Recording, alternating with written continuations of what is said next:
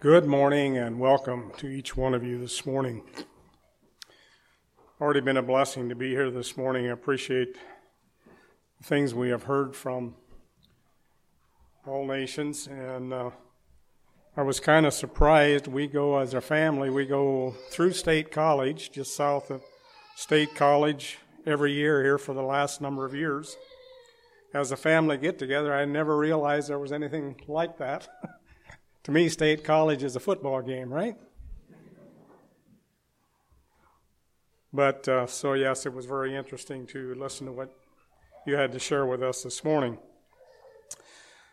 One thing the brother commented on that I am a firm believer in just in passing, he made note of the fact that basically that you have to understand the Old Testament before you can really understand the New. And the Old Testament points to Jesus over and over and over. And then, like he said, John comes along and says, "Behold the Lamb of God, which taketh away the sin of the world." If you didn't understand what was happening before, it'd be a little hard to understand what John was saying there. Brothers and sisters, read and study the Old Testament and learn from it. I trust that you do. I'm going to one of the Old Testament books this morning. A book that I'd like to see a raise of hands of how many of you have read the entire book. And then I would also like to ask how many of you have studied the entire book. Anyone want to guess which one it is? Since I worded it that way. The Song of Solomon. Song of Solomon has a lot of things in it for us that I think especially, I believe, as husbands and wives, to look at and to understand. Spurgeon has said, Charles Spurgeon said, "The historical books I may compare to the outer courts of the temple. The Gospels, the Epistles, and the Psalms bring us into the holy place or the court of the priest. But the Song of Solomon is the most holy book, the Holy of Holies, before which the veil still hangs to many on an untaught believer." Is the veil of the Old Testament still, and maybe especially of this book and others, is there a veil there that we truly don't understand and are untaught? I trust that we're not. But I'd like to go to just one verse in the second chapter of the Song of Solomon. Now, you notice that Dwayne said, well, our lunch is this afternoon, so... which can be any time after 12 o'clock, right? The Song of Solomon describes King Solomon's love for a Shulamite girl.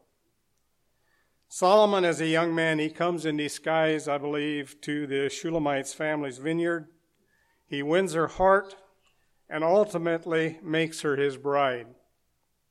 And in chapter 2, the girl described a recent happy visit, I believe, that was paid by Solomon one day in the spring of the year.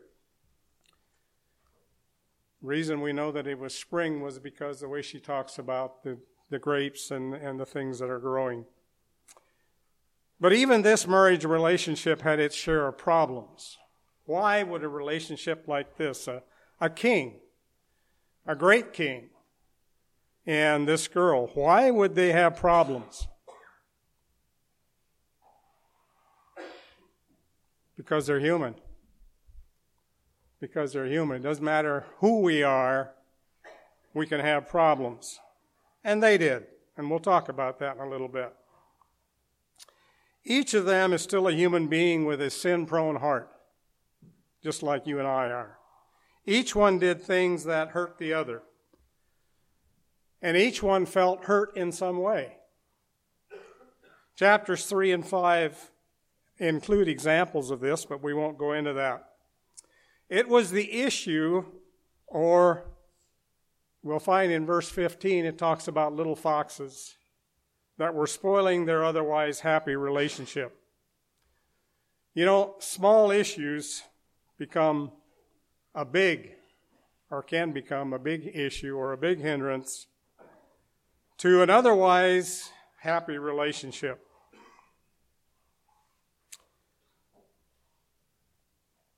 in pursuit of total oneness, there still are many times there are problems.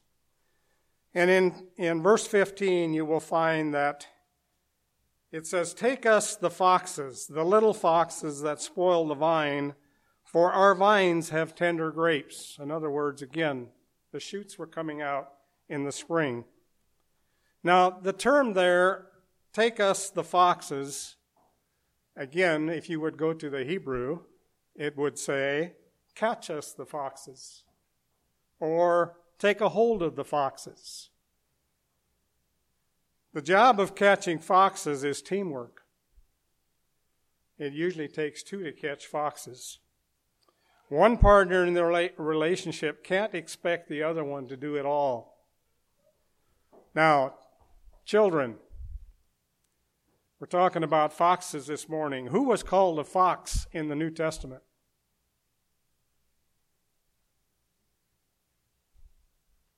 Anyone?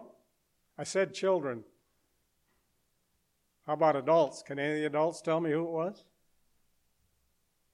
Herod. In Luke 13, he was called a fox. Ezekiel talks about false prophets being a fox. They're like foxes. They are cowardly, crafty, cruel, and greedy. So foxes are something that can cause a lot of problems. And you don't have to know much about foxes or even about vineyards in order to understand the verse that I just read in 2:15. Now, foxes are mostly meat eaters. They eat mice and rabbits and birds, but they also eat fruit. Not only foxes do that, we've had a real problem in the last couple of years with our grapes of raccoons, just totally, and they do just like we do. They take the center out and spit and we'd find them all over, and finally I figured out this is coons. But foxes do the same thing.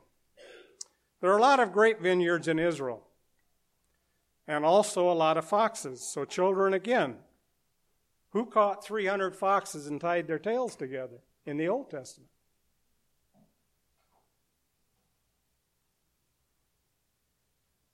Boy, you're sleeping this morning.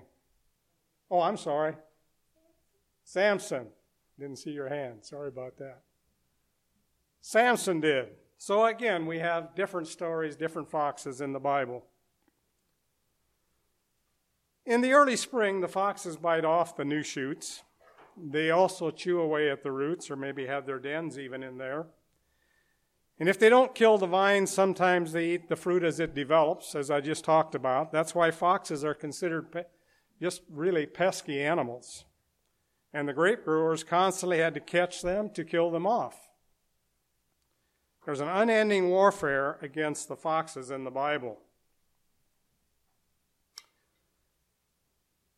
which this morning I had to think of it, this new fallen snow.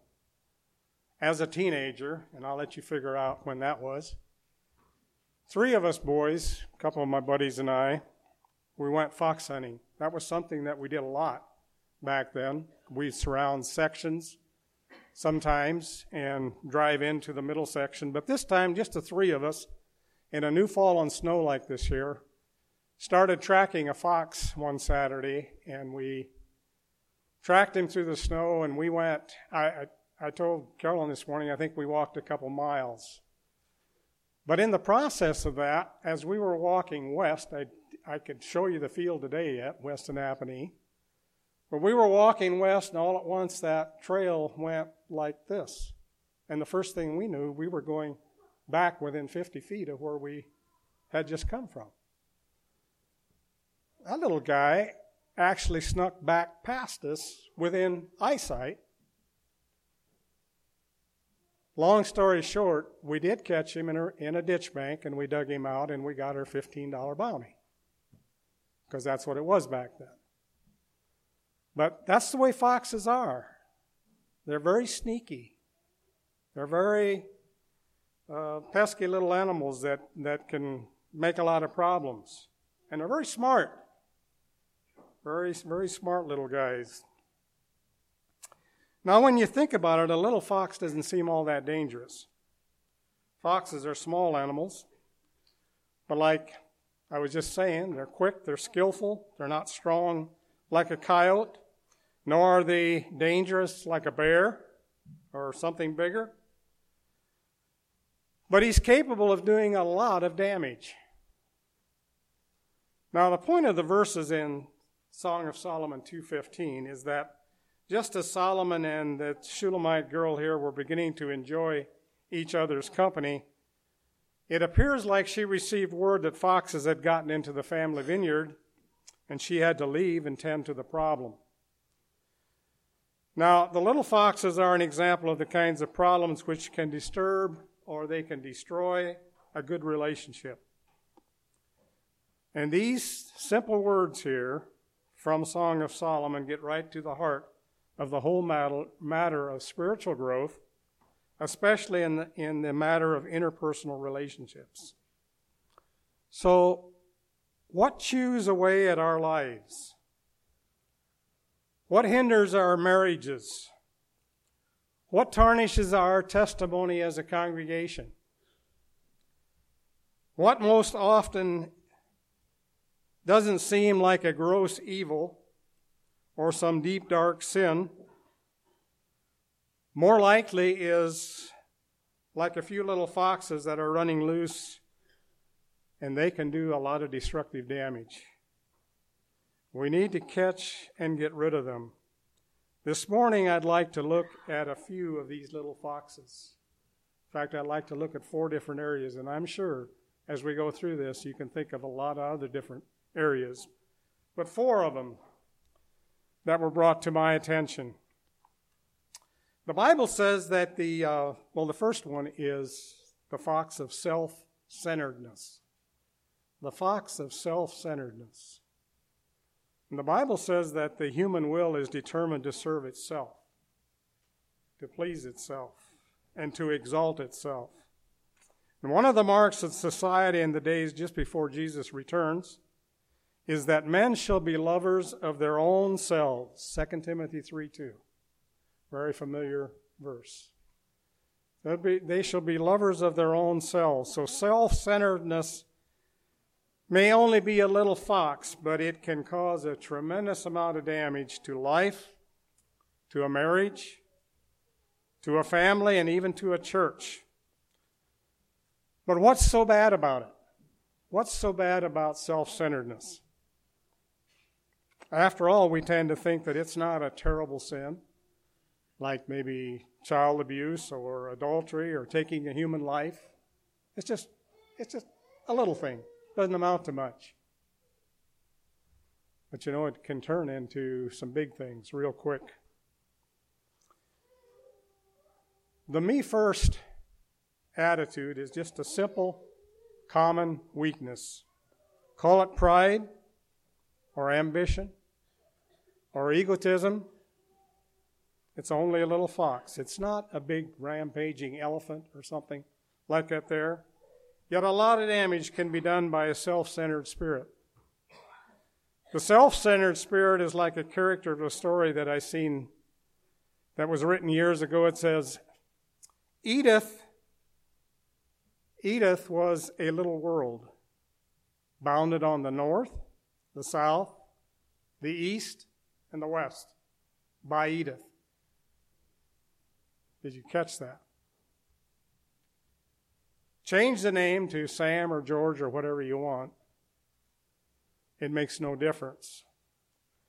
The all-controlling attitude of me first, but not only first, also me last, and me always. I count. Nobody else does. What I do is right. What others do is questionable. When I'm sick, people ought to make a fuss over me. When I'm in the hospital, not enough people come to visit me. After church service, hardly anybody talks to me. You catch all the me's and the I's in that? That's self-centeredness. Years ago, the Gospel Herald printed an article which was entitled, How to Be Perfectly Miserable. Among the list of 20 statements that were there, here are 6 that apply to what I'm sharing this morning. Number one, if you want to be perfectly miserable, think about yourself. Talk about yourself. Expect to be appreciated. Be sensitive to slights. Never forgive a criticism. And never forget a service that you have rendered. Just 6 things. If you want to be miserable, do those. So the little fox of self-centeredness chews away at our spiritual lives so that we soon become a difficult person to get along with. You know, we need to repent of the sin of self-centeredness and deny self, as Matthew 16 tells us, where Jesus said, "If any man will come after me, let him deny himself, take up his cross, and follow me. For whosoever shall save his life shall lose it, and whosoever shall lose his life for my sake shall find it. For what is a man profited if he shall gain the whole world and lose his own soul? Or what shall a man give in exchange for his soul?" So Jesus was very plain there that we need to deny self. It's a hard thing to do, isn't it? We like self. It has a tendency to be within each one of us. But we need to follow Jesus in all aspects of life. And we should purpose to go out of our way to be friendly to others, no matter who they are. And that may be getting harder as we see some of the things that are happening in our world today. But we still have the Bible that we can turn to and see what we are to do. Open the doors for others. Pass a plate. Go the second mile. You know, passing the plate, there's something I've noticed, and I'm just going to share that here. But I have noticed and sitting at tables with other people. Now, if it's just you and your wife, like we are at home, that's one thing. But people don't pass stuff anymore. You have to say, "Hey, where's the potatoes?" They're down there sitting and everybody's eating the potatoes, but they don't pass them around. Stop and look. Just check that out sometime. It's kind of interesting. I think we're becoming so independent and so self-centered, we're forgetting the other people are at the table also. I'm not trying to make you hungry, by the way. But we need to go the second mile, even for those who don't agree with us. So let's make a point of stop crying about how others are treating us and realize that we need to show them the love of Christ and show them who we truly are.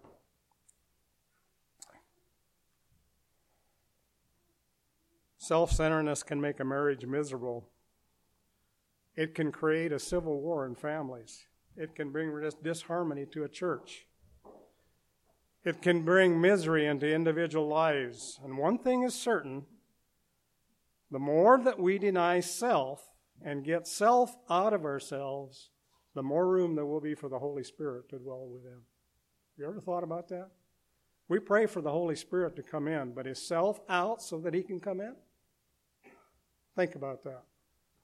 Number 2 is a fox called bitterness. This little fox is also able to do untold damage. Again, it may not impress us as being anything too serious, but bitterness is something that can just give a lot of problems. Is it so wrong to have just a little bit of bitterness and a critical spirit? But it's not a harmless little fault. The writer of Hebrews says, "Look diligently, lest any root of bitterness springing up trouble you, and thereby many be defiled." Hebrews 12:15. Again, very clear. Look diligently. That word was already given to us this morning, lest any root of bitterness, because many can be defiled by that one little bit. So bitterness, resentment, an angry, negative, hostile spirit, that kind of attitude eats away it's almost like an acid to the heart. of good relationships between people because it's going to destroy them. It brings with it jealousy, bickering, and controversy. Bitterness is a sin of tremendous proportions. A story is told about a father and two sons. I'm going to give this as short as I can remember it because it was a long account. But the father and two sons and they were twin sons, and they had a business, and the twins dressed alike, they looked alike, they did everything together. They went through school, they took over their dad's business, and the community looked at them, and this was just an ideal situation, how these father and especially these twin sons worked together, and how the testimony that they gave. But one day, a person came in to buy something, and what the twins ended up doing is dividing the business, and one had one part and one had the other, but they worked together. It almost seems like it was in the same building. And the one person sold something to a man that had come in, and while he laid the money on the cash register, and walked him to the front door, and they were talking, and when he came back, the money wasn't there. And he thought, well, did I put it in the cash register or didn't I? So he asked his twin brother, did you put it in the cash register? And he said, no. He said, he didn't put it in the cash register. Well, the first brother knew that the money had been there, and so he asked again. He said, are you sure you didn't pick up the money or put it in the cash register? The other one said, no, I didn't do that. You see what's happening already? This went on for years. They finally split. They wouldn't even talk to each other. This became a big deal between them. And 20, 30 years later, a man came in one day and asked him how long he'd owned the store. And he said, well, we've owned it for so many years. And he said, well, then you're just the man I want to talk to. He said, a number of years ago, I was through here. I got off the train, and I was looking for something to eat. And I was walking down the alley here, and I seen through the open door some money laying on the cash register, so I picked it up. I became a Christian since then, and I want to come back and I want to make those things right. By this time, the first man is crying. He said, you need to come over in the other part of the store and tell my brother this story. Now, I don't know which one the man came to. But anyway, this money that neither one of them was responsible for in a sense, because it had been taken, became an issue that caused all kinds of problems. And in the end, yes, they were reconciled. But it was neither one's fault. See what can happen? And this was between two twin brothers. It can happen in a lot of different ways and a lot of different things. I trust that we can stop and think when those things come up, things like that there. And you can probably think of other things. You know, our churches can have people like that.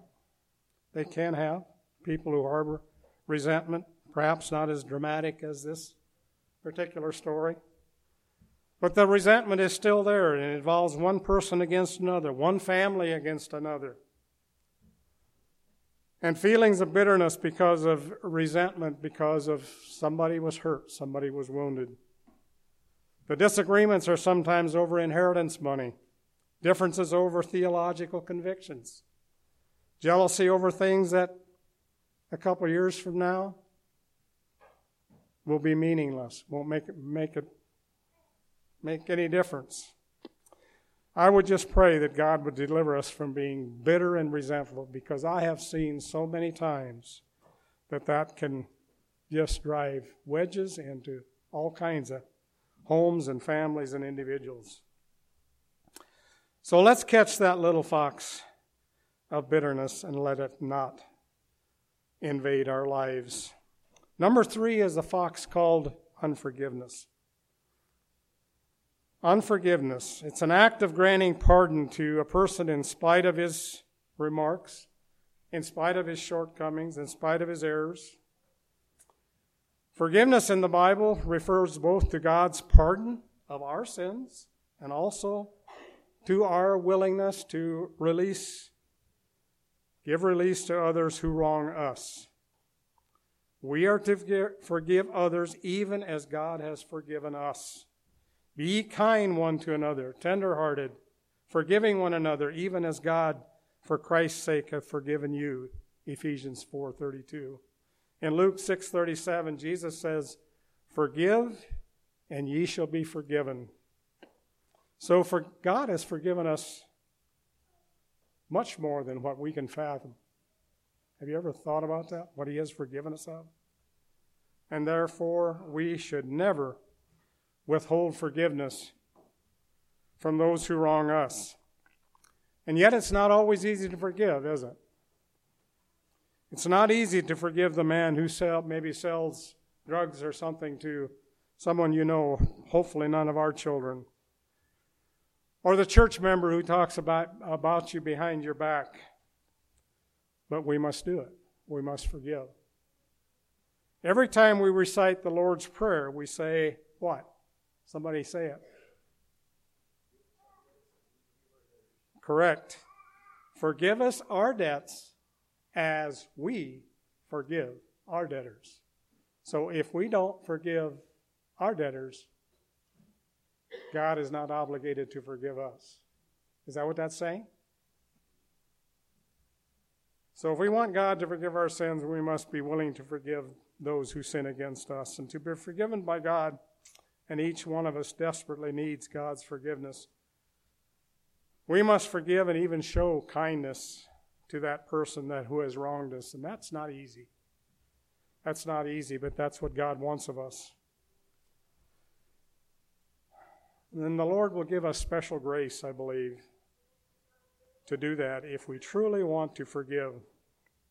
Now, to forgive someone does not mean that we excuse the sin. Don't get me wrong. We're not to excuse the sin. True forgiveness does end bitterness, anger, and resentment, which frequently build up following something that has happened. But it has to be true forgiveness before we can be released to that bitterness or anger that we may have had through that. To forgive, like I said, does not ignore the wrong. But forgiveness does mean we value the relationship more than the problem or the hurt that it has caused. True forgiveness does not mean that we forget. But it does mean we choose not to dwell on the offense. And sometimes there's lingering reminders that we can't control. There's going to be scars that will not soon be forgotten. Forgiveness means that we release the desire for revenge to the Lord. Forgiveness means we release the desire for revenge and we give that over to the Lord. Number 4, and the last one I have, is a fox called thoughtlessness. Thoughtlessness. That's a lack of sensitivity to the feeling of others. Do you care about what others feel? In Genesis 40, we read about the butler and the baker, both of whom were in the same prison where Joseph was at. And both of them had a dream, remember? And they were disturbed about their dream, and Joseph told them what their dream was about. It said that within 3 days the king will call on both of them. The baker will die, the butler will be spared. And then Joseph pleaded with the butler. He said, when you are released, please remind Pharaoh that I am here in jail and that I did nothing to deserve this sentence. Please remember me. And just as Joseph had prophesied, this happened. They were called before the king, and the baker was put to death, and the butler was restored to his former position. But Genesis 4:23 says that the butler promptly forgot all about Joseph, never giving him a thought. The butler was thoughtless. The butler was thoughtless. Thoughtlessness can lead to terrible regret. All of you know, or most of you know, that I mow cemeteries. I'm amazed at the amount of people that come out all hours of the day and sit on a grave for hours. Now, I have no idea what some of those are doing, but I have often had to wonder, are they going out there and are they apologizing? Are they trying to make things right for something they should have done when the person was alive? What am I doing? What are you doing or not doing that we should be doing now to our spouses, to our families, to whomever, that after they're gone, we're going to say, oh, I regret that I didn't do it. Thoughtlessness, it can lead to terrible regret. Is there something you want to tell someone that you love? Don't thoughtlessly wait till it's too late. Don't wait till it's too late. I hope the message today will challenge all of us to fight more vigorously against the little foxes that spoil our lives. Little foxes that include, like I said, self-centeredness, bitterness, unforgiveness, and thoughtlessness. And I'm sure that you've thought of some others. Foxes, like I said, are sly little creatures. They creep up on their prey without being noticed. Many of us do not recognize the little foxes that are hindering and ultimately damaging our relationships with the Lord, our spouses, other individuals. We have to guard against those little foxes and catch them before it's too late and the damage is done. It can't be, or it could be that the first step we need to take in this area maybe is to apologize to a wife or family or husband. Maybe telephone an offended brother that you can't really walk up to and speak to. Visit a person that you need to visit for whatever reason.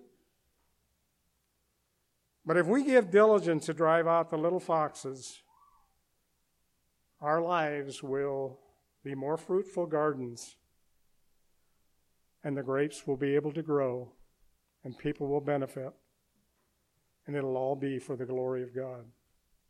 So I trust this morning, next time something like that happens, let's remember the little foxes that can do so much damage and yet are often so unnoticed. Let's pray. Heavenly Father, we come to you this morning. We thank you for the great God that you are. Father, we are sinful people. We are born in sin. We need to repent of a lot of things that we do that we often don't even think about. Father, help us to be mindful, to let your word guide and direct us. Your Holy Spirit within direct us to take care that we don't allow things to come into our lives that hinder not only our lives, but lives of others. So, Father, as we come to you this morning, we just thank you for your love, your mercy, your grace, your forgiveness that you gave us when you shed your precious blood upon the cross of Calvary, so that each one of us could come to you in a perfect relationship. So, Father, help us to be mindful of that. So we would just pray that you would bless each one that is here this morning. Help us that we might continue to honor and to glorify you in our lives as you would lead us on into whatever area of life that you call us into. We ask it in Jesus' name. Amen. Lord bless you.